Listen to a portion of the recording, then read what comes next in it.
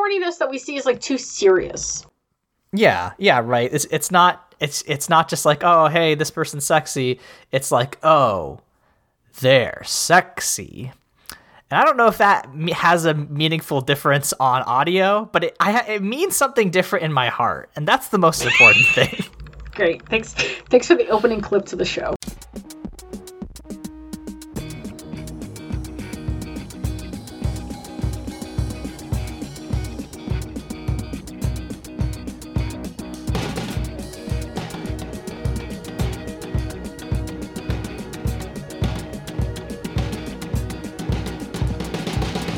Welcome to Mortified, the Friendship Quest, a podcast where two long-distance friends bounce media recommendations, all in hopes the other will like it. I'm Aaron. A polar bear's head. And this week, we duel our six brothers for the throne with Stardust.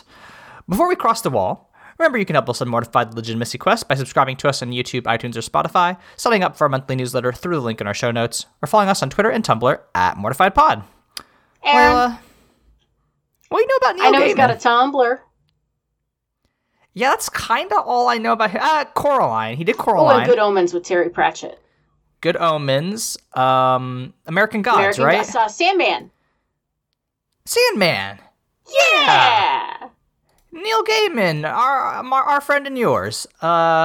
This is actually probably my first Neil Gaiman, like, ever engaging with any of his works, like all the way through. I don't think I've seen any of those except in little gift sets on Tumblr, as you said. Seen Coraline?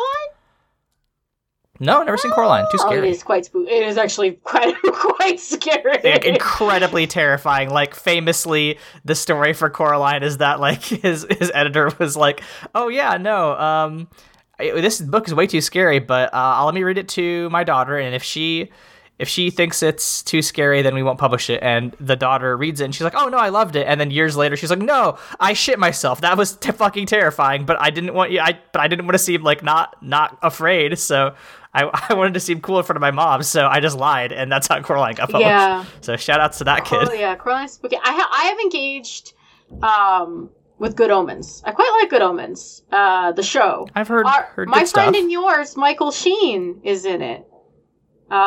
Of Twilight. Of Twilight fame. That's the only thing Good Omens and Twilight. Those are the only things he's been. Absolutely. This is the only part of his career that matters. So Layla, can you tell me a little bit about why, we're doing kind of a romance theme this February. What kind of drew you to Stardust? Because I have very few memories. I watched like the first 10 minutes of this on a plane in 2007, and that's kind of it. But what's your deal with this? This was one of those movies that I found watching on the couch on the TV when I had access to channels. If you remember channels. I remember those a long time ago. Yeah, my mom had just, we had a ton of them growing up for some reason. And I remember I found this on one of the movie channels, and I watched it, and I just thought it was the most charming, like, wild thing. And it had everything. It had Robert De Niro cross-dressing. It had Michelle Pfeiffer's cheekbones. It had kind of cheesy special effects. Like a very earnest love story. The whole thing is very 07. But I loved it. I've loved it. That and of the same era, there's a movie called Penelope with Christina Ricci. Those are like my two favorite mid-aughts romance films, and I go back to them quite frequently. Yeah. Do you feel like, in the, I guess, 16 years since this film's come out, you feel like it aged well? I think it aged appropriately for having been in, like, I didn't watch it, and I didn't, cringe at any point. There were moments where I was like, all right, well. Yeah. But I think it aged okay, Yeah. It's fine. I think it was a completely charming, it is, honestly, a lot better, as far as its, representations and jokes than a lot of the, media of that era. And it did notably have Ricky Gervais in it, which is very funny to think of, considering he's, now a famous shithead. But like, yeah, I think this was a completely enjoyable movie, and like it kind of gets at what it's going for. So this is based off a Neil Gaiman book that was written in 99 or 97? 99. And I found this interesting when I was doing a little bit of Wikipedia research, which is that he wanted to create a style of like fantasy romance that was pre-Tolkienian, which is interesting. And I feel like does kind of explain some of the weird plot idiosyncrasies that are going on, like Act 2, because I felt like Act 2 really rambled.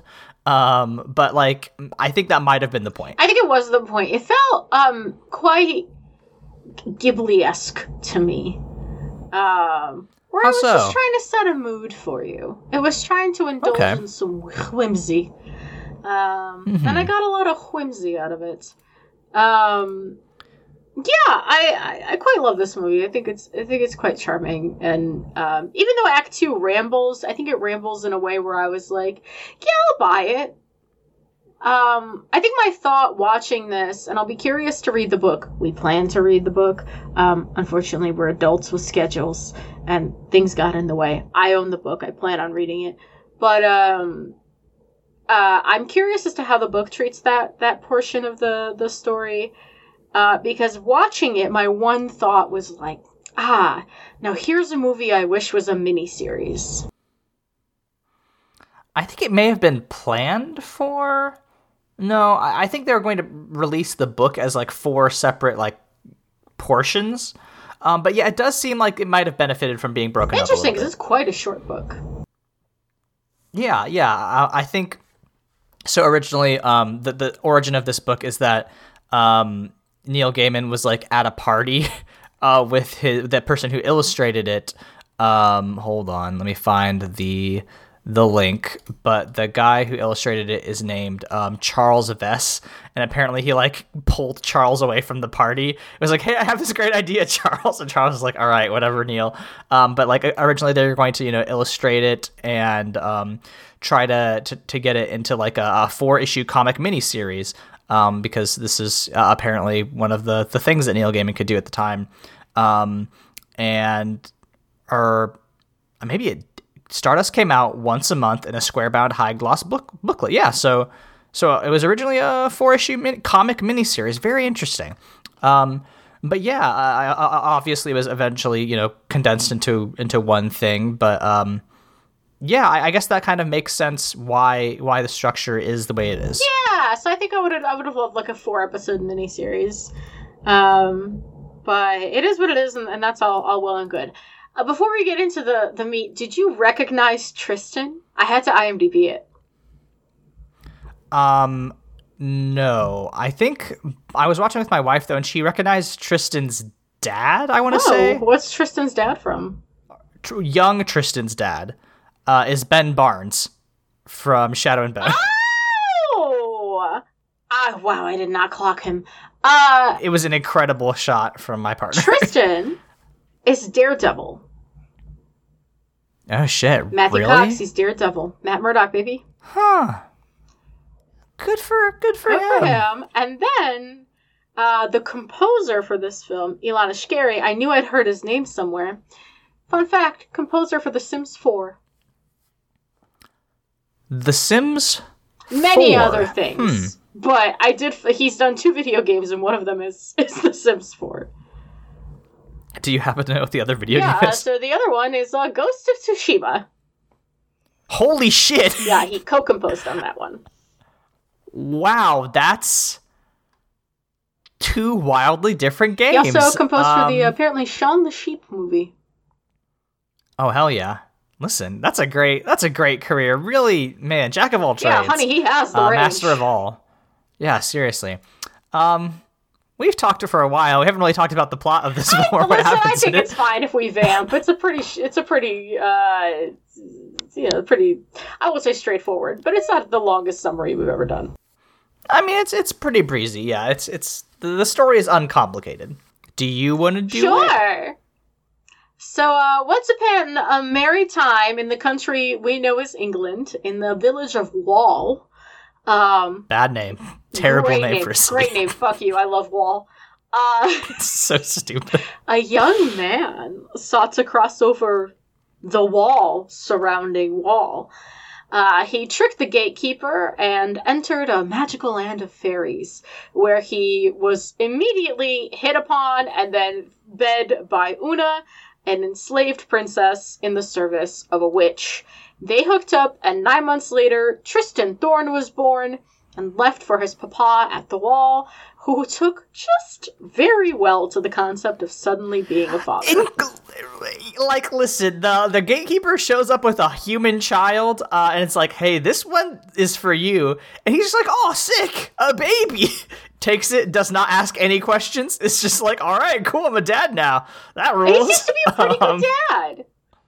Honestly, incredible. Well done. That's parenthood. That's a good dad right there. 18 years later, that baby in the basket turns into Matt Murdock. He is now 18, and he's a shopkeeper, a shop boy at a local shop. Shop boy, specifically, yeah. And he's in love with the beauty of the village, Victoria, a rude bitch who's gonna marry Henry Cavill. I hate Victoria so much. She is a caricature, and it's incredible. Yeah, I mean, like, obviously, right, like, you know, she's intentionally meant to be, like, clearly taking advantage of him. Like, she, like, cuts in front of the line at the shop. And she's like, oh, hey, Tristan, kind of flounces her hair. And then it's like, hey, will you get me all of these things? It's like a huge laundry list. And he's like, and she's like, oh, and you could walk me home if you want. And he's like, oh, yeah, sure. And then it cuts to him practicing in the mirror how he's going to tell his father that he lost his job. Just like, oh, Tristan, you dumb idiot. Oh, he's so whipped. It's so sad. It's bad. It's bad. So he ends up, you know, his father, again, very supportive, is just like, go get her, Tiger. Don't worry about blonde Henry Cavill with a pencil mustache. It's going to be fine. Blonde Henry Cavill is so much. Honestly, he crushes it for the 20 seconds he's in this movie. It's great. And so Tristan says, you know, he's like, okay, I'll go get the girl. He spends all of his savings on a champagne picnic, during which they see the falling of a star. And Tristan, who is one of the funnier pieces of dialogue is Victoria sitting there going, well, Humphrey, Henry Cavill, is going all the way to Ipswich to get me a wedding ring. And Tristan's like, Ipswich, which is like a neighboring village, he's like, I would go to London, Paris, Africa, like whatever. And I'm like, boy, calm down, but it's fine. He decides instead that he will go fetch this falling star for his love, Victoria. And if he returns in a week on her birthday with the fallen star, she will marry him instead. Aaron, did your wife make you go get a falling star for her? I'm trying to think. It was definitely brought up. I think we decided against it and instead did go with the blood diamond, but yeah. Yeah, it was, you know, listen, marriage, it's hard. You gotta do a big, the thing I know, listen, fellas, listen, our audience of like 30 fellas. It is 30 now, which is more than the 10 that it was. Hello, 30 fellas. Hey, 30 boys. Women love grand gestures. If you're trying to show a lady how you feel about her, a big grand gesture with no lead up, and you don't even really have to have talked to her before, and she doesn't really need to like you, but if you like see somebody that you're attracted to, you should just do a big, large, grand gesture for her, and then she has to fall in love with you. And that's just science. That's just Jordan Peterson and Andrew Tate have been telling me a lot about how to seduce women. And you can take it from me, a married man. This is the advice that will get you the girl. It's true. I'm genetically programmed to like blood diamonds, especially when they're a surprise. Mm-hmm. Surprises also. People love surprises. Yeah, I would love a man I never met to surprise me with a diamond. And I'm only kind of half kidding because I would pawn it and it would help me. But anyway, meanwhile, the King of Stormhold, which is this fairy realm on the other side of the wall, he's dying. And he's gathered his sons, Primus, Tertius, and Septimus. And Secundus, yes. And to determine who will rule the kingdom when he dies, he throws his necklace into the air and it knocks a star out of the sky. And he says, whoever will return the ruby, that will be the true king of Stormhold. I glossed over the summary, the actual specifics of that, because Secundus is immediately pushed out of a window, which is really good. That's a really good way to set the tone for like the kind of characters you're dealing with. They're just like, the king's like, hey, why are all my sons still alive? Like, I have like 3 sons still alive. That's stupid. Too many sons. Y'all are pussies. Yeah, y'all. By the time I was your age, I killed all 11 of my brothers. Anyway, and then like immediately one of them gets pushed off, and then the remaining 2 have a good laugh with their father in the room.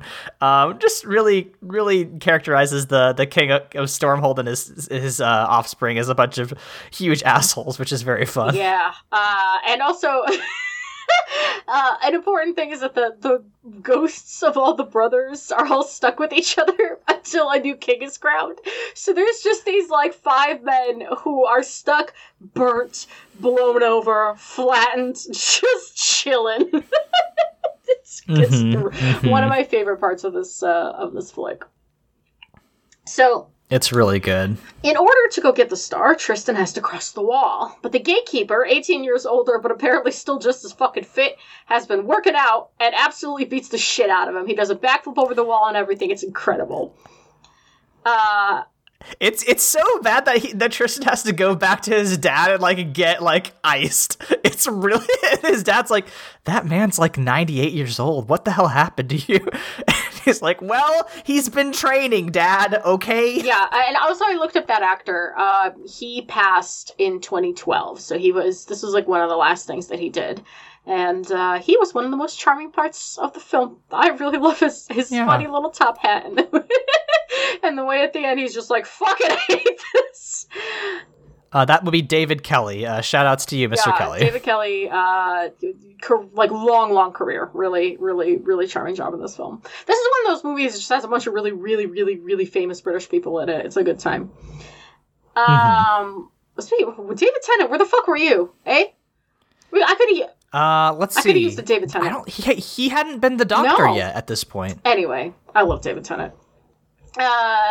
So as he's sitting there, nursing his wounds, Tristan's dad is like, what the fuck were you going over the wall? And he turns it back around on him, and he's like, I could ask you the same shit. And that's when Tristan's dad pulls out the stuff that came in the basket with Tristan, his little baby bonuses. And he's like, hey, here's a letter. I haven't read it. You should, it's from your mother to you. And again, like dad points, he didn't read it. He wasn't trying to hide it. He was just waiting till his son was like old enough. And in that letter was a candle. And basically the candle's magic is you think of the place you want to go and the candle will teleport you there. It's called a Babylon candle. There's a lovely letter and a flower. That is a token of luck from his mother that his father had before him. So, because Tristan is a little stupid and very horny in a 2007 kind of way, he lights the candle, and he starts out thinking about his mom, and then he suddenly starts thinking about Victoria and the stars. So where does he end up? On top of Yvain. And who is Yvain? Yvain's the star. Surprise!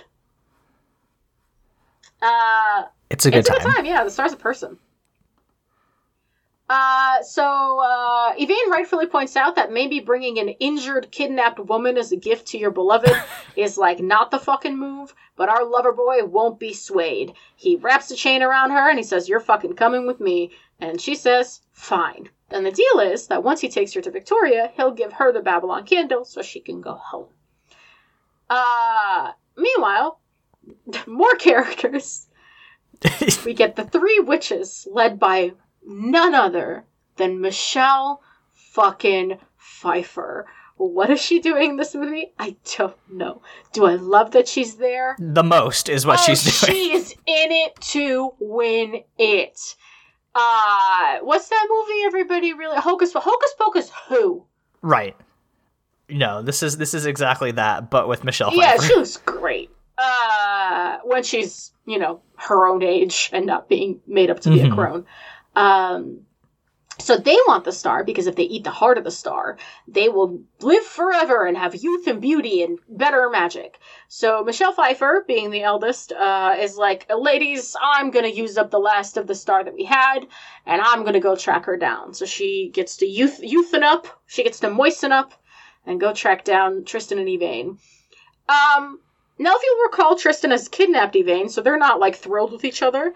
And while he's searching for food in the forest, a unicorn appears and helps Yvain escape bondage. I thought this ruled. This is an interesting narrative conceit. I think that mystery. I think this is a thing that just straight up happens in the book. Oh, I think based on the summary I read, it seemed like this movie kept like kind of close to a lot of the stuff that happens in the book, except for the stuff with Robert De Niro. But don't worry about that; we'll get there. But like. Yeah, I'm just wondering, like, as a plot thing, it seems like a weird thing to do, which is like, and then a unicorn shows up, and the unicorn helps her escape.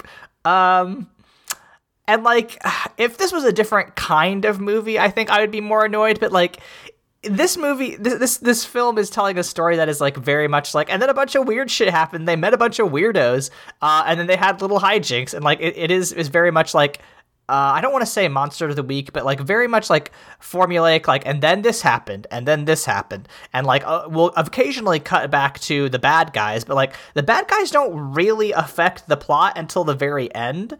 It's mostly about, I guess there's like one place where Yvain's in danger coming up, but like for the most part, you know, you don't get a whole lot of setup and payoff except for like, you know, that the bad guys are out there hunting down Yvain. And, you know, I think for the kind of story it's going for, it's fine. I think I would be more critical if this movie was, like, in any way trying to be more serious, but it's not.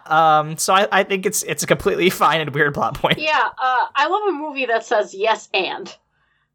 It's like, yes, and the star is a girl, and yes, and then there's a unicorn, and then they get on a pirate ship. Like, it's so much, and I love it. I love maximalist fantasy. It's very fun. It's great. So now freed of bondage, Yvain is like, fuck this, and fuck Tristan, and fuck Victoria. I'm going home. And so she goes and she finds this tavern. And, you know, the lovely mistress of the tavern offers her a warm bed and food and a bath, and she starts glowing because she's a star, and she's so happy. And then she gets offered a massage, and what she doesn't know is that the lady of the inn is Michelle Pfeiffer, and she's there with a knife, and she's gonna cut her fucking heart out! But who stumbles in? If you thought Tristan, you're wrong. Fucking Primus. Dipshit Primus. It's great. Stumbles into this inn, run by the way, not just Michelle Pfeiffer, but a boy she kidnapped and turned into a goat, and then turned back into a boy, and then turned into a girl. Trans is his gender. No questions asked. Well, here's the thing, right? The one of these people was always a human. So the woman who gets transed was always a human. The other person was a goat that got humaned. So played by the guy who plays Mr. Weasley in the Harry Potter films. Apparently, it is literally every British actor in this film. Yeah, truly. And he's just like, he's just like, I'm a goat. I'm a goat in a monkey body, and I'm gonna do goat shit. And he's just like, he's like eating shit constantly, like eating like clothes and stuff. And Michelle Pfeiffer has to like snap at him, like, hey, knock that shit off. It's really good. It's really, really good. At one point, he like, when she tells him to come here instead of going around the bar, he like hops on the bar like a goat. Yes. The physicality is incredible. You know, at this point, Michelle Pfeiffer offers Primus some poisoned wine, and he says, no, I shan't drink any wine until my brother is dead, because he did just see one of his other brothers poisoned. So, you know, gotta be careful. But unfortunately, he's too annoying, so Michelle Pfeiffer slits his fucking throat, and his naked-ass ghost joins the lineup of his brothers. Yeah, I like that his ghost is just butt-ass nude. Butt-ass nude and his throat slit. Yeah, and all his brothers are like looking at his dick like, huh, well. So that leaves Septimus as the final brother, right? He's the last one. So Tristan now gets offered the poison wine, but who swoops in? The fucking unicorn! Unicorn says, don't drink that shit! knocks There we go. knocks the wine out of his hand. He sees the wine smoking. He's like, oh shit. And he goes in. He saves Yvain. I keep wanting to call her Yvette. He saves Yvain. And, Michelle Pfeiffer's there. She uses up all her magic and everything is green flame. She's going to kill them. And he tells Yvain, hold me and think of home. And so she thinks of home. Stupid. He's so fucking the stupid. Sky. And he thinks of home, wall. And they light the candle. And they end up in the clouds. It's really good. That's a really fun, little thing, which is where would he think home is? Where would she think home is? What's the average of the two in the middle of a thunderstorm? That's great. That's fun. And then they get swooped up by lightning pirates. Led by Robert De Niro for some reason. Listen, if you're going to get two American actors on the mid-aughts, get Robert De Niro and Michelle Pfeiffer. What is Robert De Niro doing, Layla? What is he doing? Vibing, I think. Because I think the thing that I associate him most with is, mobster movies, right? That's this kind of the big one. This is as close as you could get to a mobster role in these kinds of movies. Right, but, he was in Goodfellas, right? He was in, The Untouchables, right? He was in The Godfather Part 2. And then, the most recent thing that I remember him being in is from a Bim Bam bit. It's The War with Grandpa. What's Robbie doing? I think once you make enough money, you have two options. You either become insufferable or you have the most fun you've ever had in your career. And I do think he's taking option B. Yeah, I mean, clearly he's just I don't give a shit. I've been in so many goddamn movies at this point, I could do whatever I want. I'll be in Stardust. I'll be in Machete. I'll be in... He was also in Dirty Grandpa, which is incredible. Listen, take the Mark Hamill option. God. Mark Hamill made his fucking fortune off of Star Wars. And guess what, baby boy? Now he's doing a bunch of fucking animation voices. And he's, famous for doing the Joker voice for one of the Batman series. He's crushing it. That's what I would do. Hey, companies, hear me out. Pay me $1 billion fucking dollars over the course of the next 10 years so I can just fuck off in my 40s. Honestly, truly, if we could just one-hit wonder something, that would be great. I know. It's I would love to just fuck off and do a bunch of shit that underpays, but it's passion projects. I think that'd be great. Anyway, so they're captured by these lightning pirates. Their whole thing is that the pirates think that they're lightning marshals and are trying to hunt them down. They're taxmen for lightning, I guess. And so Robert De Niro, who calls himself Captain Shakespeare, he interrogates Tristan and Yvain, and then appears to throw Tristan out the fucking window. But once he takes Yvain to his cabin under the ruse of treating her like some common wench, this is where the age of the movie comes in. Yes, I didn't like this bit, but I was this is it was. Yeah. It's 2007. It's quite. There's also a plot contrivance that we'll get to that's gendered in a very stupid way. So he takes Tristan and Yvain to his quarters, and Tristan's just kind of there in his underwear, and Yvain's like, where'd you get the mannequin? And he's like, it gets them every time. That's how you get my reputation without having to spill a drop of blood. Have you ever tried to clean blood out of suede or whatever the fuck he says? Incredible. The reason he spares them is because he hears that Tristan is from England. He's from Wall. So he wants to hear tales of England. And that's why he calls himself Shakespeare, because he thinks a fancy English wordsmith and his enemies think of Shakespeare, which I thought was cute. It is cute. He drops them off at a port. Along the way, they encounter Ricky Gervais and a witch. What's her name? Yeah, it's Ditchwater Sal. But they are about to get to Ditchwater Sal. Yeah. They encounter them kind of on the way, and it's fine. They're just trying to sell some lightning, and when they get back on the ship, Tristan's there, all dressed up as a swashbuckler. And this is, I think, the part of the movie you were alluding to where it starts meandering, because Tristan just gets to learn how to be a pirate for a while.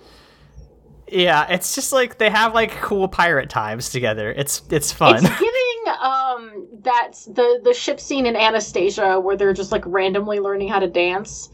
Same vibes. I mean, listen, you have to have a dance scene so that way, like, we know that they're falling in love. Like Yvette starts to glow, or Yvain starts to glow whenever she dances with Tristan. It's like, that's how you know that it's true love. Yeah, because what do stars do best? Shine. That's right. That's important. That'll come up later. Yeah. So they arrive at port. They get dropped off and they're trying to hitch a ride to Wall because Tristan is still very much trying to, I don't know if you remember, deliver Yvain to Victoria for her birthday. And they encounter Ditchwater Sal again, this time with her caravan, not in the office trying to sell lightning. And they're like, hey, can you give us a ride? Now, Ditchwater Sal, Yvain notices can't see or hear her, and that's because Michelle Pfeiffer cursed her to never be able to see, hear, smell, touch the star ever, ever, ever. So Yvain gets cool, safe passage on this caravan, while Tristan gets turned into a fucking mouse. It's really good. It's shrewd as ass. Literally. She likes to... Somebody in this movie gets shrewd, another one gets their gender transed. It's great. It's great. So Yvain is like, hey, Tristan, can you give me a sign? Like, can you hear me? And he looks at some cheese, so she decides he can't understand her. And she gives a pretty sweet speech about how much she loves him and how she's always watched humans be in love, and it made watching Earth tolerable. It's nice. Thinking he couldn't hear or understand her, she just wanted to kind of get it off her chest. And then they finally get back to the market where Tristan was conceived. Yeah, that's a good point. Huh. Yeah. So welcome home, Tristan, I guess. And they go stay at an inn because Tristan's all loopy from being shrewd. When he finally wakes up, he looks at Yvain and he's like, hey, did you mean all that shit that you said into the caravan? And she says, fuck you! You were supposed to be a mouse. And he said, yeah, but if I let you know that I knew what you were saying, then you wouldn't have said all that cute shit. So, I mean, like, it works. I think the implication is that they fuck. Oh, what? No, they explicitly do because the ghosts are there, and the ghosts are like, "Hey guys, you gotta check this out. They're fucking," and all the other ghosts are like, "Hey, bro, don't be a fucking pervert." Like one of the ghosts is like clearly peeping on them, and this movie has a weirdly horny in a fun way. I think that we haven't seen in a long time. Yeah, bring back fun horny. Everything's like puritanical now. It drives me up the wall. It's either puritanical because a corporation needs it to be puritanical to sell in China, or it's puritanical because everyone thinks that everyone's experience is universal and the teens are scared of seeing a titty for some reason. Like, make it fun horny again. Bring that back for me. I wonder. I'm gonna diverge to talk about this because I wanted to bring it up in our talking points, but like, there were like definitely like films that were for horny teen boys, like up until like the early 2010s, like Transformers. That's all, Megan Fox being sexy for young men. I mean, all the fast movies do this to some degree. We just watched the ones for horny teen girls. Right. Twilight too, right? I wonder if, I don't know. Maybe this is bringing the back to the Marvel era, right, where Marvel movies are famously sexless. What is it? Everyone is hot and no one is horny. Yeah. I wonder. I don't know what's going on with our media. Things have been weird the last couple of years. Bring back fun horny, please. Yeah, or the horniness that we see is like too serious. Yeah, right. It's not just like, oh, hey, this person's sexy. It's like, oh, they're sexy. And I don't know if that has a meaningful difference on audio, but it means something different in my heart, and that's the most important thing. Great. Thanks for the opening clip to the show. Awesome.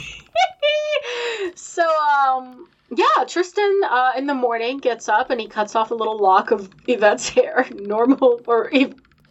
Hey, fellas. Yvette's hair. You know how I was giving great advice earlier? Here's another piece of great advice that women love, is when you cut off their hair while they're sleeping. Ladies find that so charming. If anybody does that to me ever, I would stab them with the same scissors. Yeah, I mean, come on. So bro. Cuts off a lock of Yvain's hair. Normal behavior.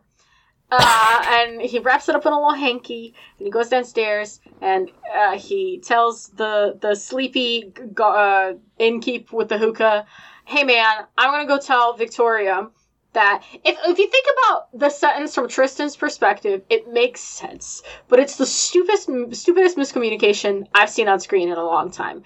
Tristan dumb. says, "Tell her I've gone to see Victoria, to tell her I've met my true love, and I'm gonna stay with her." Now, Tristan, could you have been clearer? Yes. But what the innkeep tells Yvain is that he's sorry he's gone to see Victoria because he's fallen in love and he wants to spend the rest of his life with her, which to Yvain reads as, "Fuck you, I'm going to see Victoria." Mm-hmm.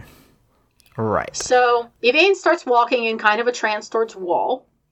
And meanwhile, Septimus, the prince, is still converging on her. Michelle Pfeiffer is converging on her. And Tristan has just made it to Wall and has not yet realized that shit's about to go down.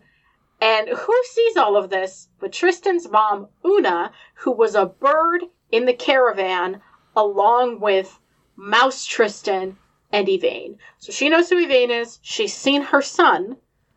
Now she's taken the fucking caravan and she's going for Wall. Because what Tristan realizes when he presents the lock of hair to Victoria is that it's turned to stardust. If Yvain crosses the Wall, she will turn into a rock and die. Before he can get to... Which is bad. Yeah, death is bad. Mm-hmm. So, before he can get to her, his mom gets to her and stops her. But the problem is that so does Michelle Pfeiffer. And Michelle Pfeiffer takes both the girls, takes into her evil manor, followed by Septimus, then followed by Tristan, who meets the guard on his way out. The guard is like, "For years, I have been trying to keep you chuckle fucks out of there, or in here. It turns out I should have been keeping what's out there away. Fuck this, I quit. You do whatever you want." He's like carrying his chair. He's like, nah, I'm done. I'm retiring. I'm cashing in my pension. Goodbye. And you know what? Good for him. I would do the same in his shoes. 100%. So Tristan and Septimus team up to fight Michelle Pfeiffer in her her very cool lair. I would fucking live there. And Septimus gets his ass handed to him. Tristan then proceeds to fight one of the sisters and wins. And then he has to fight, like, puppeted Septimus's body. It's very cool. I like this. That's a cool fight.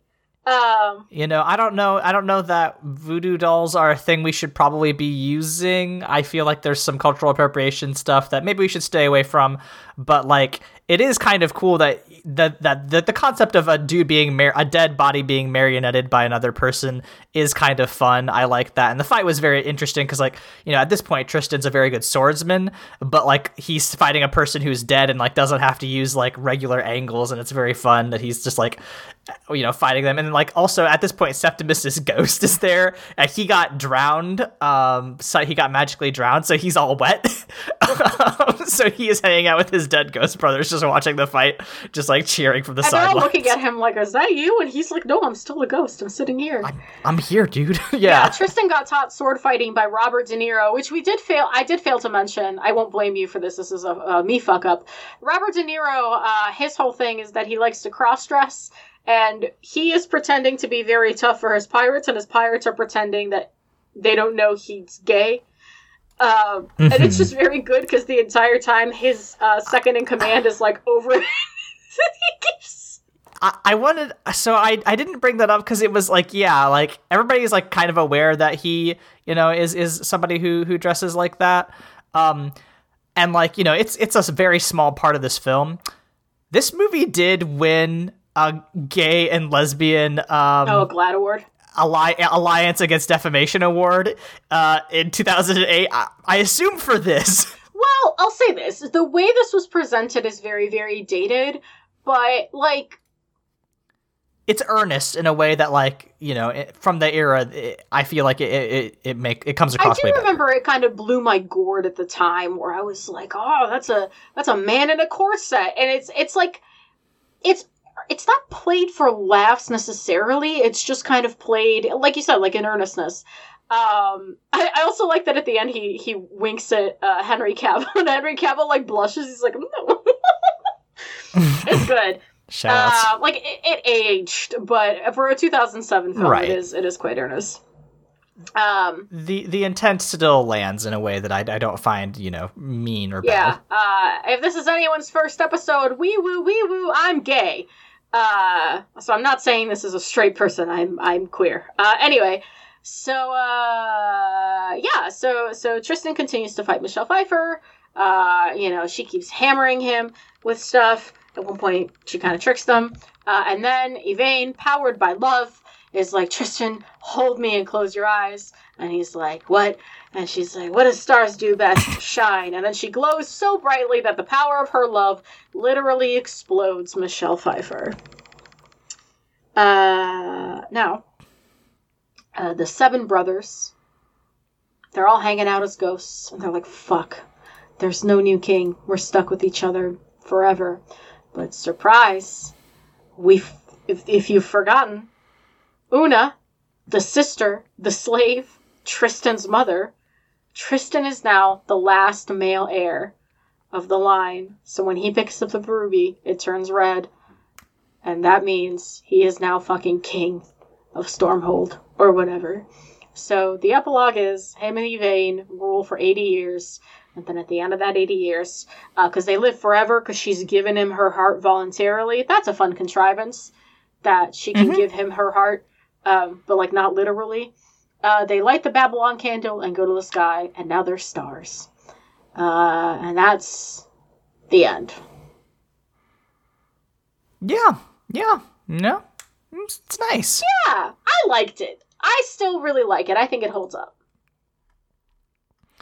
I think so too, right? Like we've seen a lot of movies from this era, and I think this really does capture the like fun inventiveness of like adapting like an old story, or not an old story, but like a property that was popular 10 years prior, into a movie, and like making some different choices, but like generally kind of getting the spirit of it. And making it look kind of a fun little romp. I mean, the biggest touchstone, I think, is The Princess Bride. I think it's very similar to that kind of story. Which is funny, because that's what was recommended to me on YouTube when I was watching it.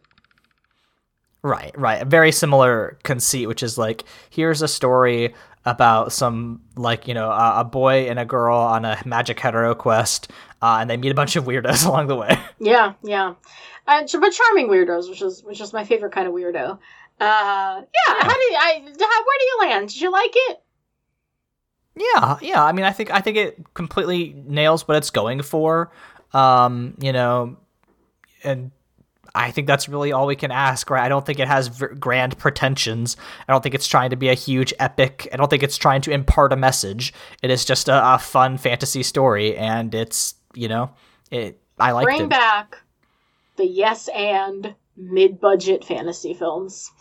Because, I mean, like, we've had a lot of fun with this, and you can kind of consider on the opposite end of the spectrum from this, of the same era, is one of our other favorite flicks, Van Helsing. Right. This came out, 4 years after Van Helsing, so... Van Helsing was 04, so... Yeah, bring back... 3 years, yeah. Bring back the mid-budget fantasy flick. They're fun. I don't know, like... I feel like I have this problem in my own creative writing, which is like I'm always trying to impart a message. Like I'm always trying to be like, this is a story about kaiju, but it's also about the ways the Catholic Church takes people and turns them into their own monsters. That's not a joke. That's a book that I sent to my agent recently. And like, I'm happy that I wrote that book, and I'm glad I'm trying to work those stories out. But like that's a thing that I kind of run up against, which is like I'm always trying to have a message in my fiction. I'm always trying to be like, oh, okay, this is what if Indiana was fantasy. What if all the mastodons were still alive, but also the pharmaceutical industry that lobbies our nation or our state legislature, what if they were necromancers? And it's like, it's a little on the nose, bud. And like, listen, I'm not, apologizing for that. I did that very clearly on purpose because it's fun and it's something I like to do.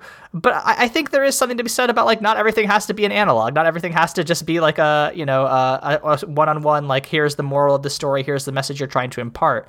I'm wondering if you have that impulse too in your own writing. I think so. I think I went through this slog that I'm actually I feel consciously coming out of now, where I kind of fell into this weird cinema sins void, where I'm like, everything has to make sense, everything has to have a clear message, everything has to, like, correlate, and has to be driven, and it has to, like, take a stance. And now I'm like, actually, I think maybe that was not the right impulse, and I guess I'm kind of glad that, like, my webcomic keeps getting pushed off, because I think the stories I'm interested in telling are served better by vagueness. So I was ranting to Aaron, dear audience. I was ranting to Aaron before we hit record on this call. I just saw Hadestown, the touring production, which is the tour of the Broadway production. And I think one of the things it runs into is, like, too much specificity and trying to kind of beat your head with the message of, like, anti-capitalism and unity in the face of, like, evil billionaires or whatever. And you get that enough from the, like, background characters milling about in Orpheus and Eurydice's love story in the off-Broadway. So in the off-Broadway, what the story kind of boils down to is the earnestness of Orpheus's love is so potent that it then inspires action in Persephone and Hades and in the workers, whereas in the touring production, it is more that, like, Orpheus becomes kind of a labor rights activist. It's very odd.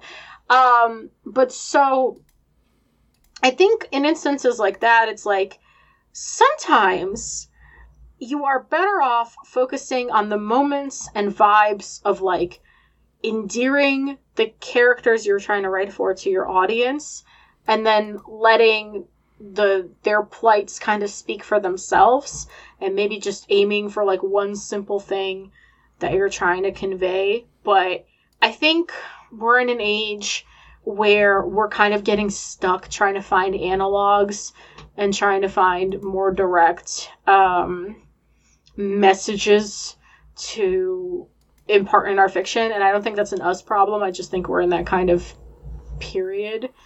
And I think there's a place for that. I don't think it's a necessarily bad thing, but if you're out there and you're a creator, I also want to unshackle you and say that sometimes it's enough to have some dudes feeling some vibes. Yeah. And I also think, like, that is certainly an impulse that comes from me being insecure as a writer and being like, oh, I have to have a big message, you know. This is a very adolescent impulse I feel in myself, which is like, you know, all stories must, you know, be big and important and be, like, about something. And I think you're 100% right. Like, sometimes you just have to, you know, tell a story that is just about the characters, and it can be inspired by, you know, real life things, but, like, it doesn't have to be so serious. And, you know, maybe that's for the best. Yeah, I think it's okay to just kind of vibe sometimes. Yeah. And not to mention, sometimes I feel like the things that will actually resonate the most and will be the biggest and most important are the things that you approach with the most earnestness rather than the things you plot out the most carefully. So, food for thought. Indeed.